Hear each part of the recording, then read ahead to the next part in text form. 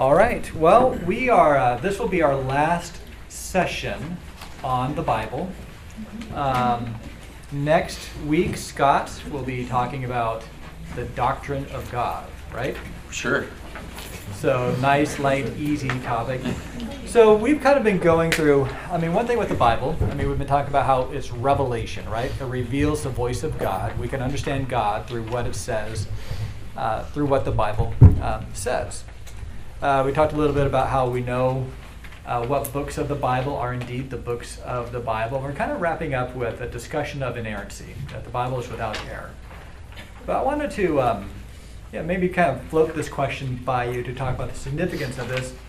What are the implications of errors in the Bible?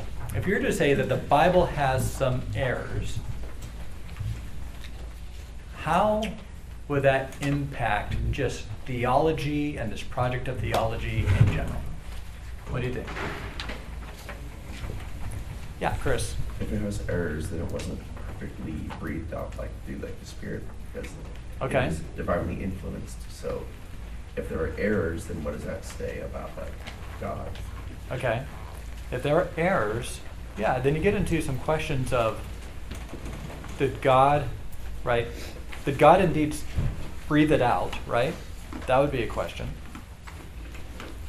Or two, if he did breathe it out, why would he breathe it out with errors in it, right? Any other thoughts? Yeah. If there's errors, then maybe should I trust it? Mm-hmm. Kind of like the news. You don't know if it's true or not. So if there's errors, maybe I wouldn't trust it. Yeah, there's errors. Kind of like the news. I'm just repeating everything for people at home here. There's errors. Then can we trust it like the news? Yeah. I think some things that I see a lot of times is just not realizing that when you find an error, it assumes that you found a more reliable source, right? So people like to deconstruct things without posing what their more reliable source is.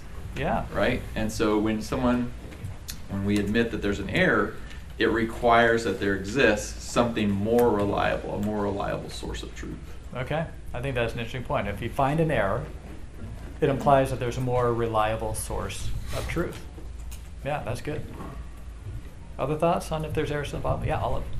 Maybe it gives the idea that maybe it's been tampered with, by publishers or something. Yeah.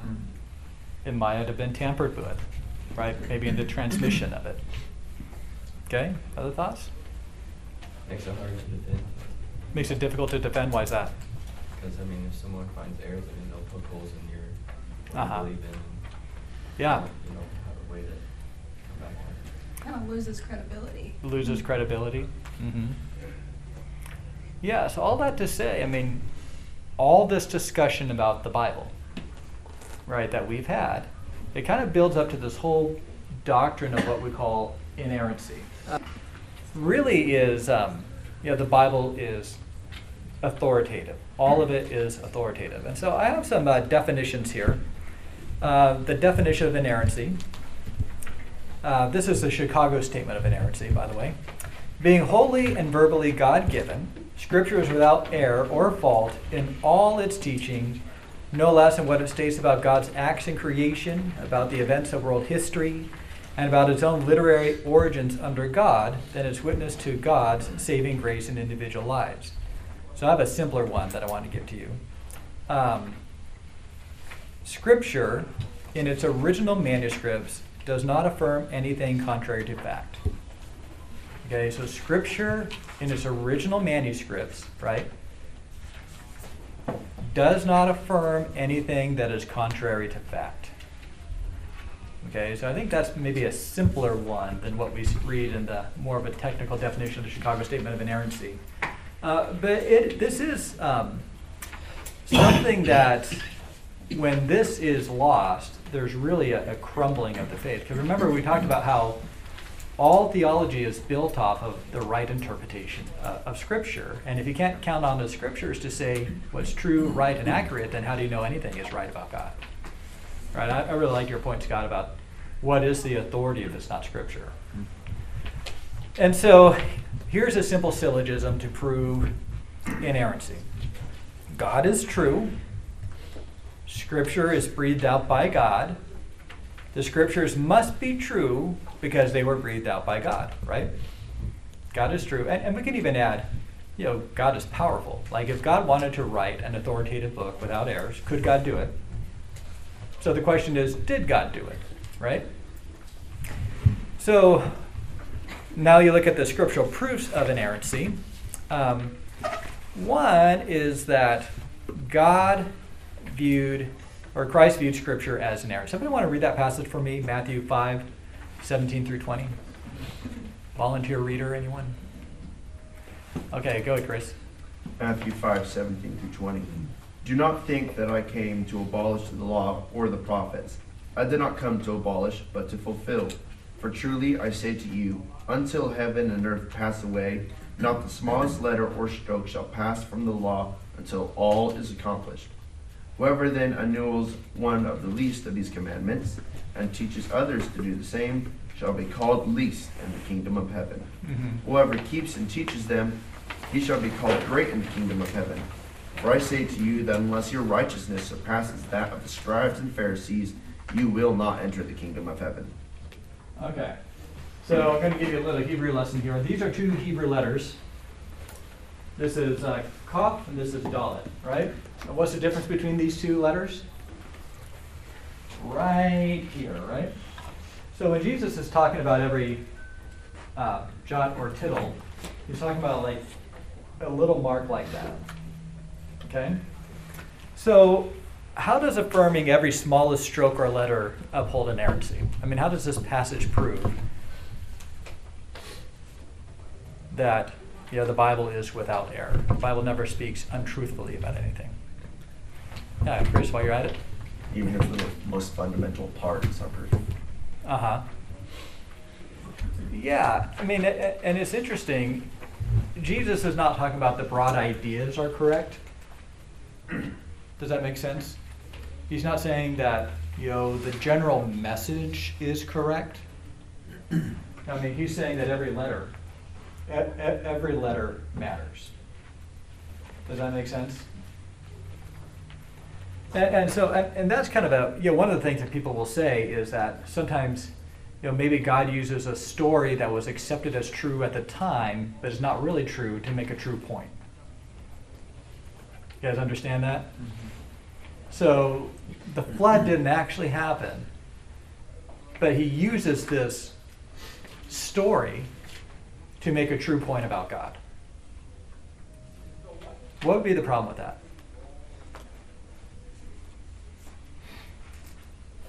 Will, go ahead. I know this is right up your alley. Yeah. Everything becomes analogy or symbolism, and then you can take your interpretation, whatever else you want it to be. Yeah. There's no fact anymore. There's nothing to solid ground to stand on. Yeah, it kind of unmoors a lot of the teaching, right? Yeah, and I mean, God can use a story that's not true. He can use a parable, and if he says that he's using a parable, it's like that's not the way that the scripture or the author presents itself. So I think that's another. Yeah, I mean, what about saying, well, we know Job didn't actually happen, but it makes a true point. What do you think? That's not how it's written. It's written this way. Mm-hmm. It's written, yeah. And what are some indications of that? Like he uses an actual location. He uses actual names. A lot of things are kind of true to life. So I mean, there is some, there's some indications. Or you even look at Genesis, right? At what point would, like, if you look at the later parts of Genesis, those are definitely history, right? So when did it become history if you don't, let's say take the opening chapters of Genesis as history, right? But all that to say, Jesus doesn't say the broad message of the Bible is true. He's saying that every jot and tittle matters. Every word matters. And the other thing that's kind of interesting too is you look at like Jonah is affirmed by Jesus, Moses is affirmed by Jesus, David is affirmed by Jesus, Adam is affirmed by Jesus. I mean, all of these Old Testament characters he treats as as actual historical figures. So then we look at, that's kind of Jesus' affirmation of the Old Testament.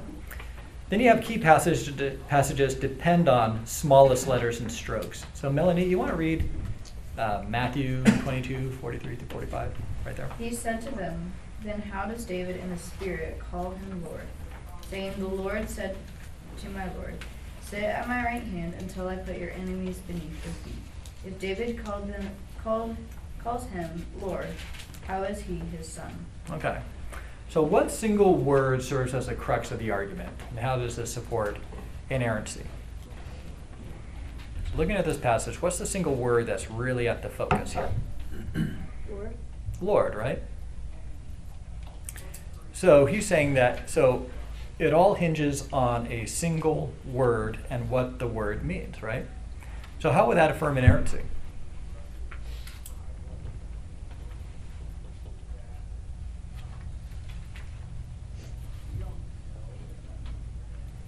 Want to give it a shot, Scott? Well, I mean, Jesus is making a specific point based on the fact that these words, like pay attention to this one word.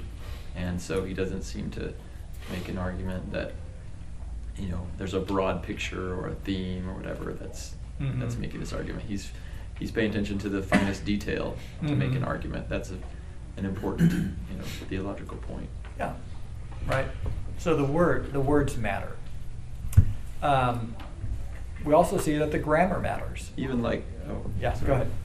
You get to the one about seed and seeds and, Yeah. I'm sorry, I didn't want to get out of order. But like Well, how he talks about, the argument that's made about Abraham and the promise was made to his seed, not seeds. So it's like singular versus plural. So that's just one letter. Yeah, that'd be another example. Yeah. Yeah, so the word choice matters. He builds an entire argument off of one word. And then you see that even the grammar matters. Someone want to get Matthew 22:32?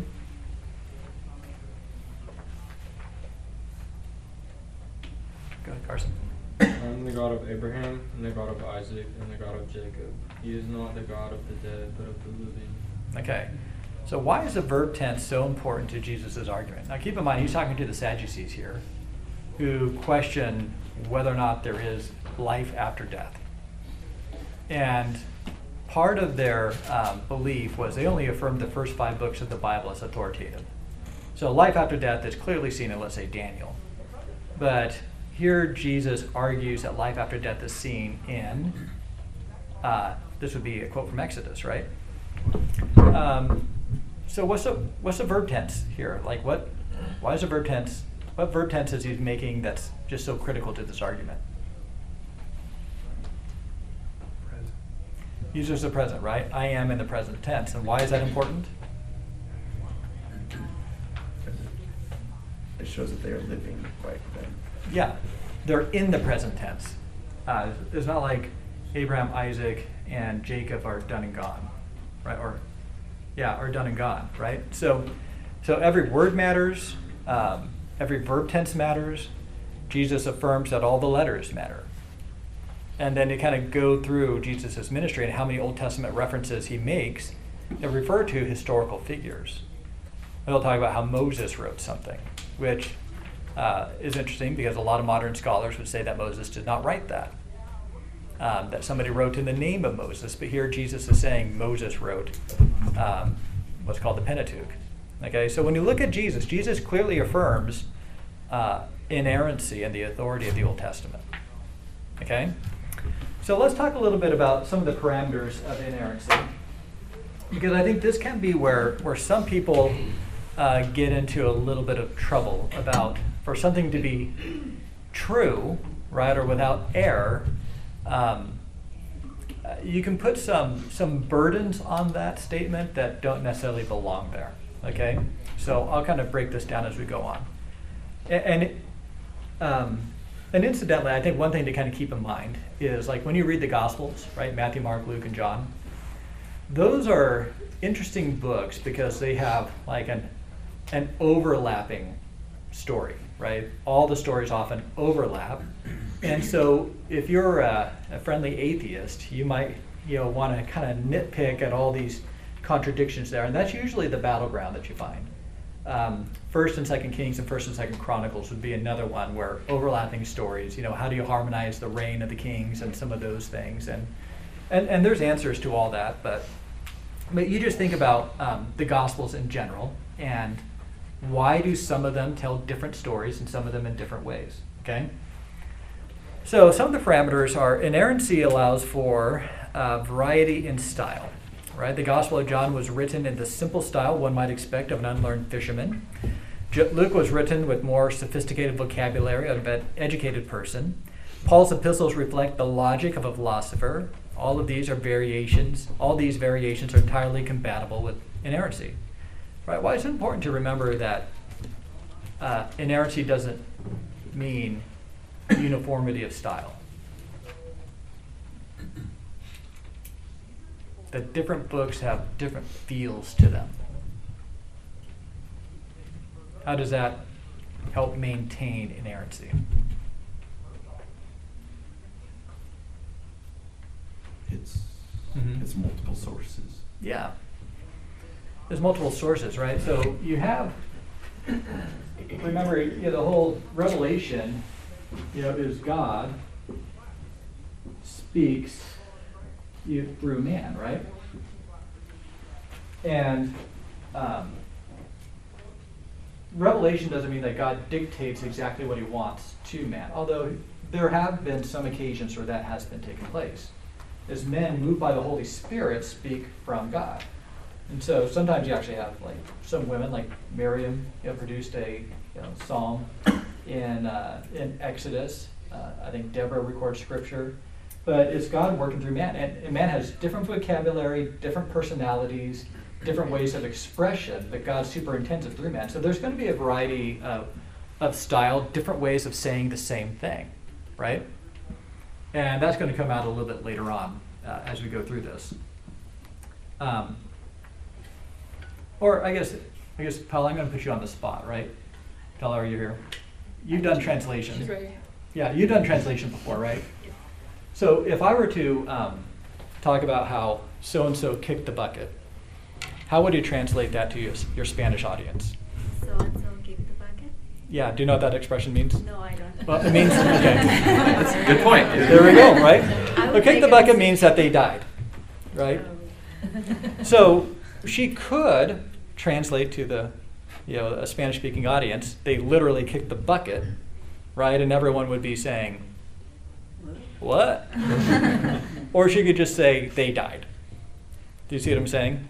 And so a lot of times when, these Gospels, when they were written, they're written in Greek, but they're translated from Aramaic, which was probably the language Jesus spoke most of the time. I think there's times when he probably spoke Hebrew. He might have spoken Greek at times too. But there is a way to faithfully translate someone for the audience that is still true, right? Is that a mistranslation if she says, Dave said he died when I said kick the bucket, right? So there is an allowance that we can make for approximation, making the same statement, and there would be good reasons for it, right? Remember, it's not saying anything that's contrary to fact. That is not a false statement, okay? So inerrancy allows for details, a variety of details in explaining the same event. This phenomenon is particularly observed in the Synoptic Gospels, right? Matthew, Mark, and Luke. It's important to remember that Jesus spoke in Aramaic, and the writers of Scripture wrote their accounts in Greek, meaning they had to translate the original words into Greek. Two writers would use slightly different words to describe the same incident, yet both would give the same meaning. There is an additional reason for a variety of details.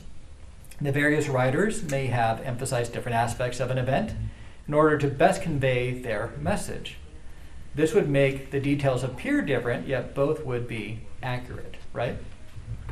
And so let's say you guys bore witness to a car accident. You guys would probably notice different things. I'll pick on Rick Violander. Rick Violander would notice the make and the model of the two cars involved.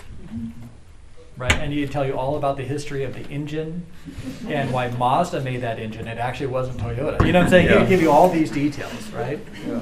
God bless Rick. Right, and that's what he would tell you. somebody else who, let's say, knew the passengers involved might have a greater emphasis on the passengers who were involved. Right? One would be, Rick might be, how could we prevent these safety mechanisms and traffic, I'm saying that might be more of his emphasis when he talks about the make and model of the car. Well, the brakes failed because, this model of car does this, right? There'd be a good reason for him to bring all that up, whereas other people would say, well, I'm just concerned about what can we do to help the people in the car. So both are true, but both would have different agendas. Does that make sense? But the same event happened. Yeah. It's just the witnesses saw different things. You're going to say something, Scott? Just, I think I remember reading an article, and the author was talking about a seminary professor that just reminded them over and over again that whenever you're reading an account, you can't say it all. Was the thing he kept saying. You can't say it all. So like there's no account ever written anywhere of anything where they describe every detail of what happened. So every time you record an event, you make a selection, choosing what are the important facts and events that you want to convey, and every person always leaves information out. Yeah. Because you can never say it all. Yeah. So it's like asking when you read the Gospels, why did they include this? Why is that there? It's there for a reason, and they left out a bunch of other stuff they could have chosen from, but this is what they've chose to. Yeah, and this is something I'm kind of wrestling with. So I'm teaching Luke, right? And I taught Matthew before. Mm-hmm. And Matthew and Luke have a lot of overlap. Mm-hmm. And one thing that's always tempting to do is to talk about why Luke did not record this detail from Matthew. Mm-hmm. Almost like, and you can almost pit them against each other. And it's not like when Theophilus read Luke, he's reading Matthew as well, going, well, Luke, why don't you bring this up? You know what I'm saying? There is a sense where you want to convey what was originally intended. Mm-hmm. And all of that stuff was true. And it can be reconciled with Matthew, but you don't need Matthew to understand Luke. Mm-hmm. Or Luke to understand Matthew. Does that make sense? But yeah, you can't say it all. And that kind of brings us to this next point. Inerrancy does not demand verbatim reporting of events.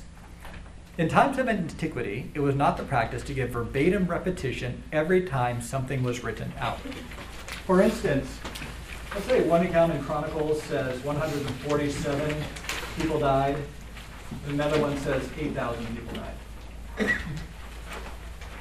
Is this guy a liar?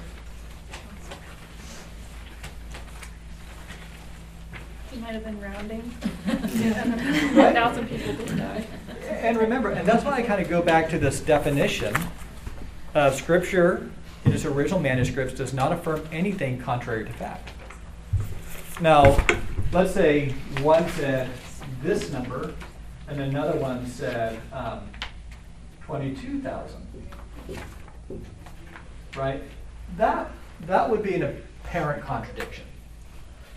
Does that make sense? But rounding is not necessarily a lie, right? We understand that. This is still a true statement. I mean, why do you think the authors of Scripture just did approximations and abbreviations and all that? Why did they maybe record a conversation, summarize a conversation instead of like verbatim quoting it? Save time or space Save time. on the page. Time or space on the page. Yeah, and you have to remember, paper was super expensive back then. Right? And so, yeah, they would summarize these conversations. Well, and the more reliable way of transmitting something and keeping it was orally, like you use somebody else's memory. Yeah. And then you use somebody else's memory. That was far more reliable than using like skins or stone or papyrus or whatever at the time. I mean, until long after Jesus died, it was actually more reliable to store something in people's brains. Yeah. And so that's why you end up with things like the Iliad and the Odyssey, where it's told in verse because it's easier to remember that way, or you have rounded numbers because they're easier to remember, or you have lists because they're easy to remember. Is that almost everything other than the epistles in Scripture and Revelation, everything else basically was in oral form long before it was written and transmitted that way continually. So you look at, let's say, the book of Job, right? Job is basically an epic poem. And the way they speak has a rhythm and a rhyme and everything to it.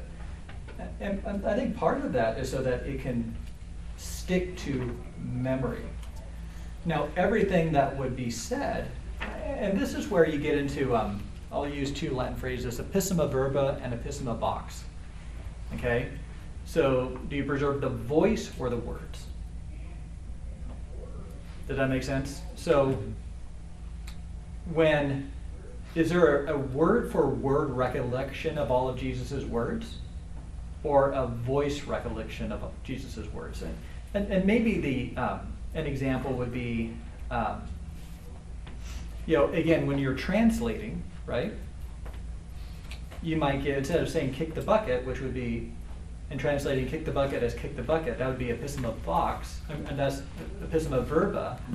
It'd be, and he died, would be epistema vox. That's the voice. That's what he said. That's what he meant, right? Now, I'm not settling the issue on that, but I'm saying that inerrancy is compatible with preserving the voice. Does that make sense? So even if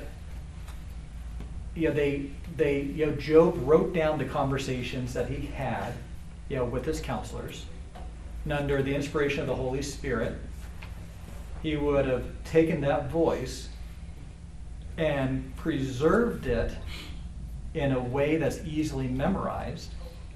That is still inspiration because the Lord is working through Job to produce this book, and that's the inspired part. The book was inspired, not necessarily the events. Does that make sense? And all the things that he wrote down is consistent with the events. Bildad would not say, I was misquoted there. Does that make sense? So there's some allowance for that in Scripture. Yeah, any questions about that? And then another one, I guess you guys already turned the page. Inerrancy allows for departure from standard forms of grammar. Okay? Grammar is not inspired. Or punctuation. Yeah, or punctuation, right? And when you look at how do you derive a grammar? It's basically observations about language, right? Somebody makes an observation about how languages are used and how words relate to each other, and then they summarize it in rules so that going forward, all of the language matches what was written in the past. And it's constantly changing. And it's over constantly time. changing. Right? Did you know ginormous was not a word?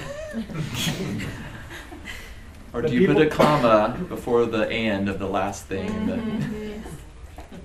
Yeah, Whatever. and the person who made the rules are people who made observations about language and how it was used in the past and said, okay, from now on, this is a rule, this is what we do going forward. So grammatical mistakes are not, I know some of you are thinking, it's about time somebody said this. If I take a breath, the comma belongs there, right? It's even that way. It's funny. It's even that way in, it's hard to explain sometimes when I teach math at the high school, and there's a lot of mathematics that's like conventions that we've designed and the way that we say and define words, and so sometimes it's even, there's a difference of opinions on this word, and then sometimes it means this, and in some states it means this, and so it's like, what? What's a trapezoid? Well, it kind of depends on where you're at. You mean there's a different definition of trapezoids? Yeah, there are. Yeah. So anyway, it's like we kind of are creating and refining our vocabulary and our grammar all the time. Yeah. Yeah, and what I'm trying to point out here is when people attack inerrancy, they will just kind of go after this very narrow wooden sense. It can only mean this. But when you understand, it's not affirming anything that's contrary to fact. I mean, what it's saying it is true. I think another one is inerrancy allows for problem passages. With a work as vast as the Holy Scriptures, it is nearly impossible to provide solutions to all of the problems. In one case, the solution awaits the findings of the archaeologist Spade. In another case, it awaits further linguist research. And still others, the solution may never be discovered. It is never an option, however, to take our inability to solve every problem and suggest that there are contradictions or errors in scriptures. If the scriptures are God-breathed, they must be entirely without error. Now, what's really interesting is if you look at the Quran affirms that there are contradictions in the Quran. But do you know how they resolve it? They say whatever was written last is what stands. And the argument is God is so sovereign that he can change his mind if he wants to. He is not even bound by his own rules. And that's different from the Christian God, as we're going to see. God is bound by his character and his nature. He cannot lie. There are things that he cannot do. Now, when it comes to problem passages, like I've always been told, okay, there's errors, there's contradictions in the scripture. Do you know what my response to that is? Like what? Yeah. Like what? Yeah. Yeah. And they'll do God of the Old Testament, God of the New Testament, but a lot of people just don't know where they are. Now, are there problem passages? Well, let's look at one, okay? Let's go to Matthew 27.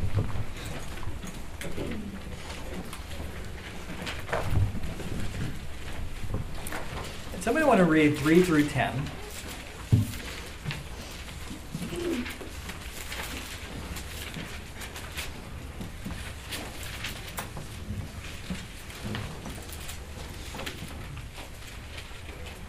Okay, who wants to read 3 through 10 for me?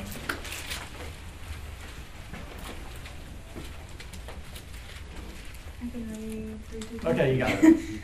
Then Judas, his betrayer, seeing that Jesus had been condemned, was full of remorse and returned the 30 pieces of silver to the chief priests and elders. I have sinned by betraying innocent blood, he said. What is that to us, they said. See it to yourself. So he threw the silver into the temple and departed. Then he went and hanged himself. The chief priests took the silver and said, "It's not permitted to put it into the temple treasury, since it is blood money." They conferred together and brought the potter's field with it as a burial place for foreigners. Therefore, Okay. do you want through 10? Yeah, go through 10. Oh, okay. Therefore, that field has been called Blood Field to this day. Then what was spoken through the prophet Jeremiah was fulfilled. They took the 30 pieces of silver, the price of him whose price was set by the Israelites, and they gave them for the potter's field as the Lord directed. Okay, so there's some key details here, right? How did Judas die?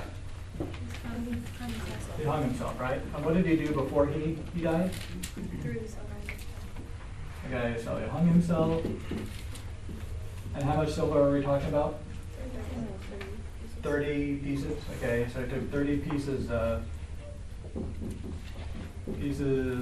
silver.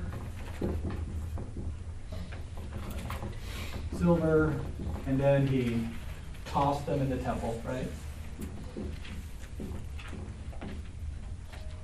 In the temple. And then what did the priest do? What was that? Bought the field. They bought a field.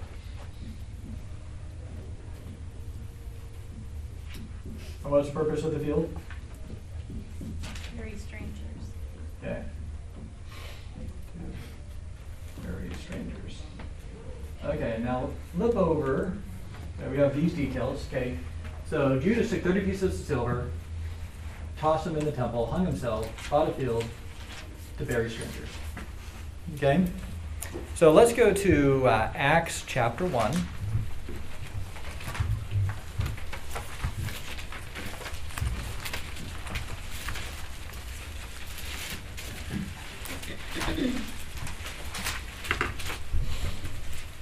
Okay, I need we'll do 18 through 19. This is why they're picking another disciple as the context. And Luke gives a little explanation of what happened. Okay, go ahead. 18 through 19, who wants to read that one? Cole, you up for it? Next one, 18 through 19.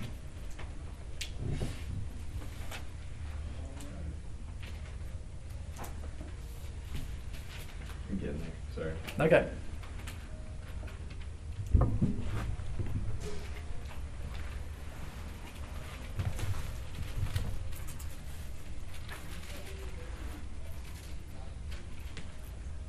being slow. Yep, no problem. Yep. It's a new month, so the Wi-Fi password. Yeah, that's right, it changed. All right. Now this man acquired a field with the reward of his wickedness, and fallen headlong. He burst open in the middle, and all of his bowels gushed out. And it became known to all the inhabitants of Jerusalem, so that the field was called, in their own language, Akeldama, that is, field of blood. Okay. So looking at this passage, okay, what happened? So this is Matthew over here. Well, it says he acquired the field with the reward. Okay. It just seems like he bought it. Okay. It seems like, so Judas bought the field, right? Okay, what else do we have? Okay, he burst open.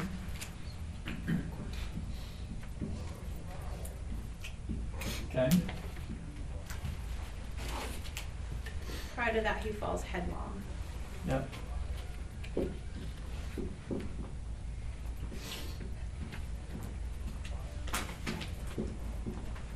Okay.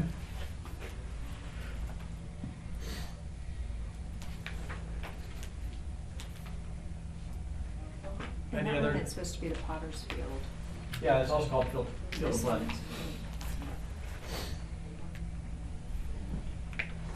Oh, yeah. So you have two mentions of field of blood, right?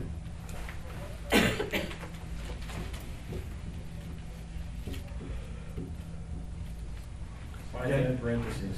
Huh? Why is it in parentheses? It's kind of showing an aside. Okay.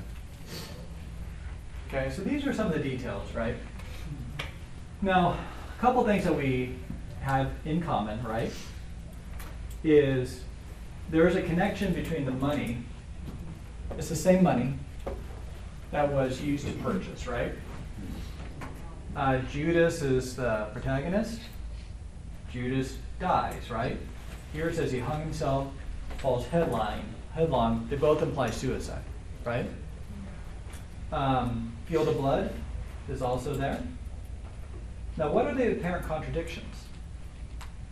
Who owns the field? Who owns the field, right?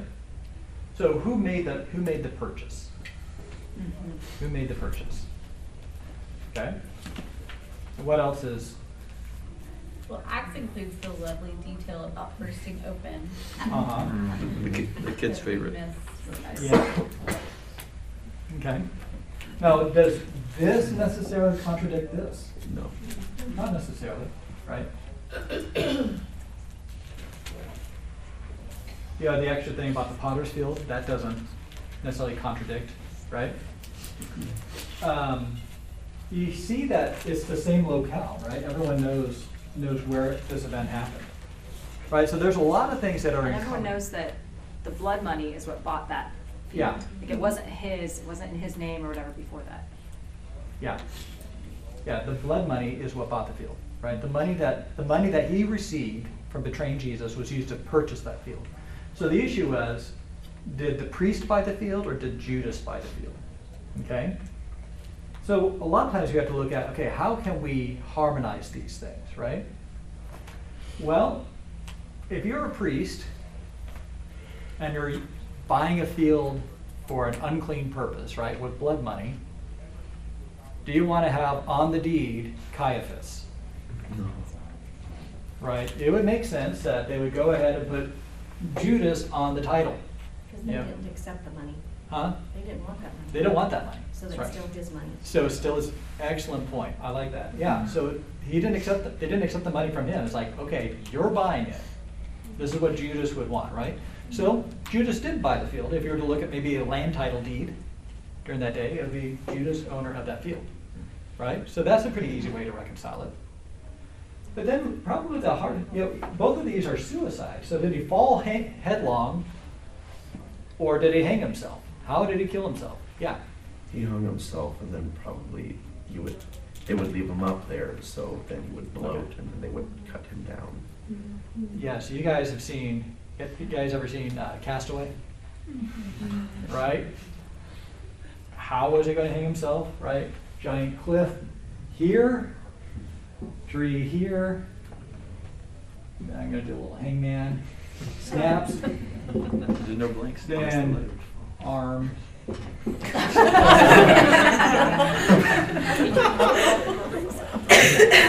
Okay. Bursting.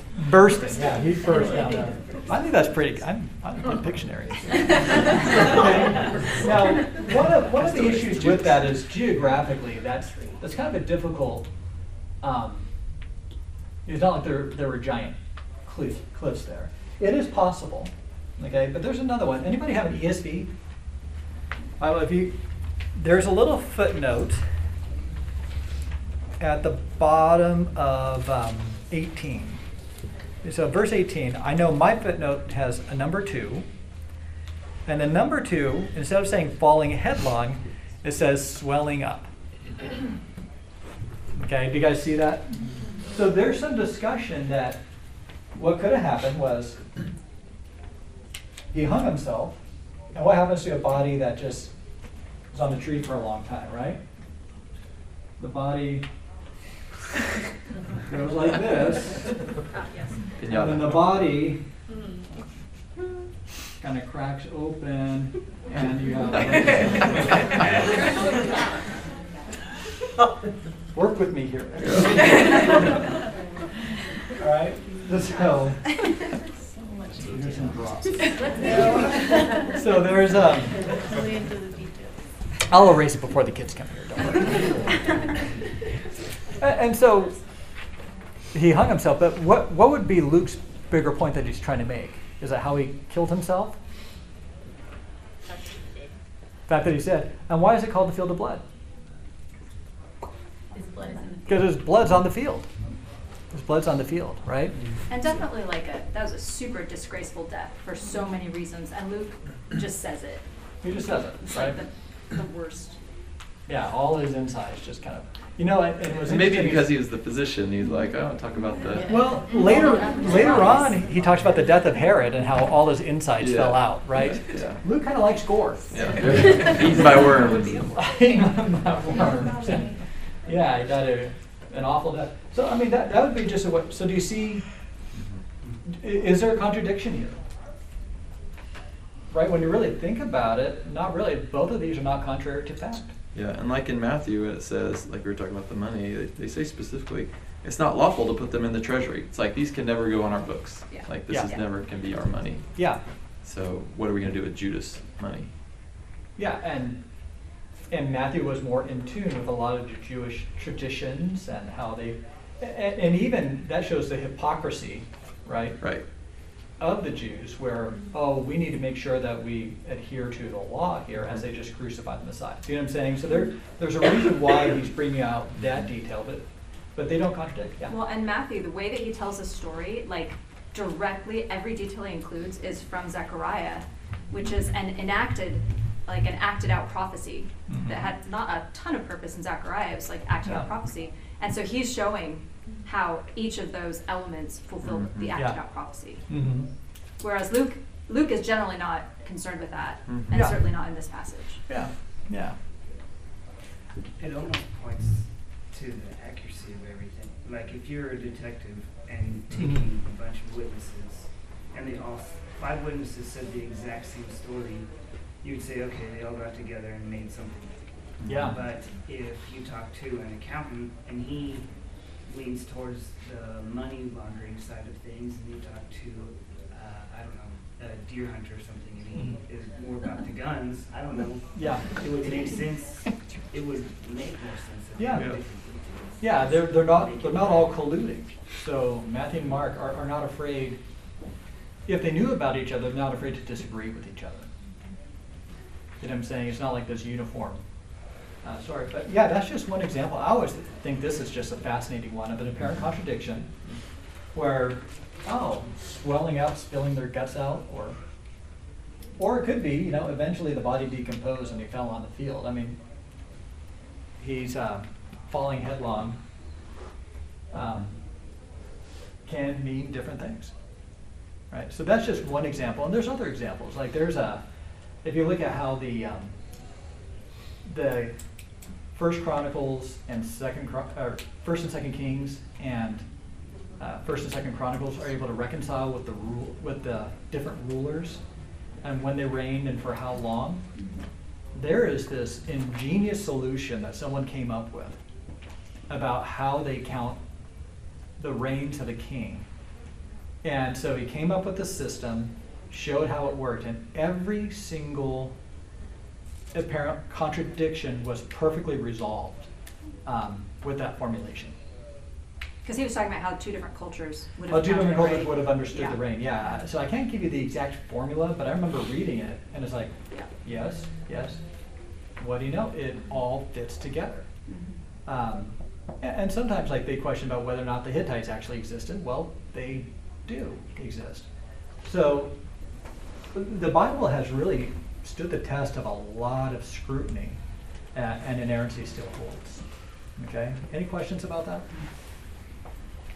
Closing thoughts?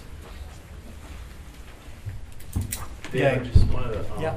say, don't be intimidated when people say, oh, you're a fundamentalist or you're narrow-minded because you believe the Bible. There's so many different words of God.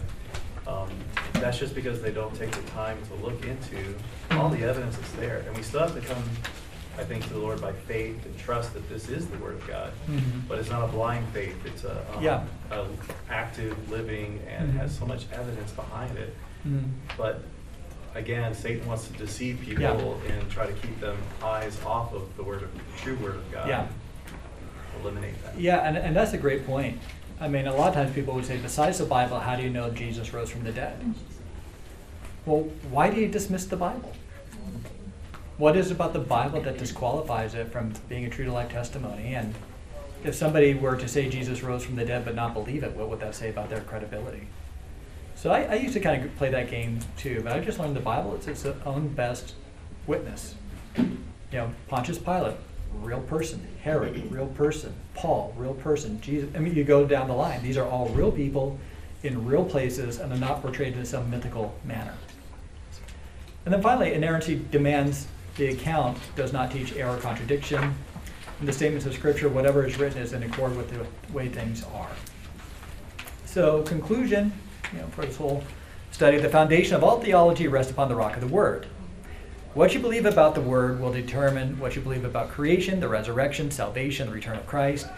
Yet the Scripture is more than just a theological tome. In the words of the author of Hebrews 4:12, for the Word of God is living and active and sharper than any two-edged sword, and piercing as far as the division of soul and spirit, of both joints and marrow, and able to judge the thoughts and intentions of the heart. May God give us the love and reverence for His Word, so that we might pursue Him through the pages of Holy Scripture. In the words of Puritan divine Thomas Watson, the Word is the field where Christ, the pearl of price, is hidden. In the sacred mind we dig, not for a wedge of gold, but for a weight of glory. The Scripture is a sacred eyesalve to illuminate us. The commandment is a lamp, and the law is light. The Scripture is the chart and compass by which we sail to the New Jerusalem. It is the sovereign cordial of all our distresses. What are the promises but the water of life to renew fainting spirits? And so, even the Puritan divines just had a great esteem for the Word. So let's pray, then we'll move on to our next part of worship. Well, Father, I do thank you for these brothers and sisters here, and I thank you for the Word and what the Word teaches about itself. And I pray that we will take this and just commend our lives to the authority of you expressed through your Word. I pray this in Christ's name. Amen.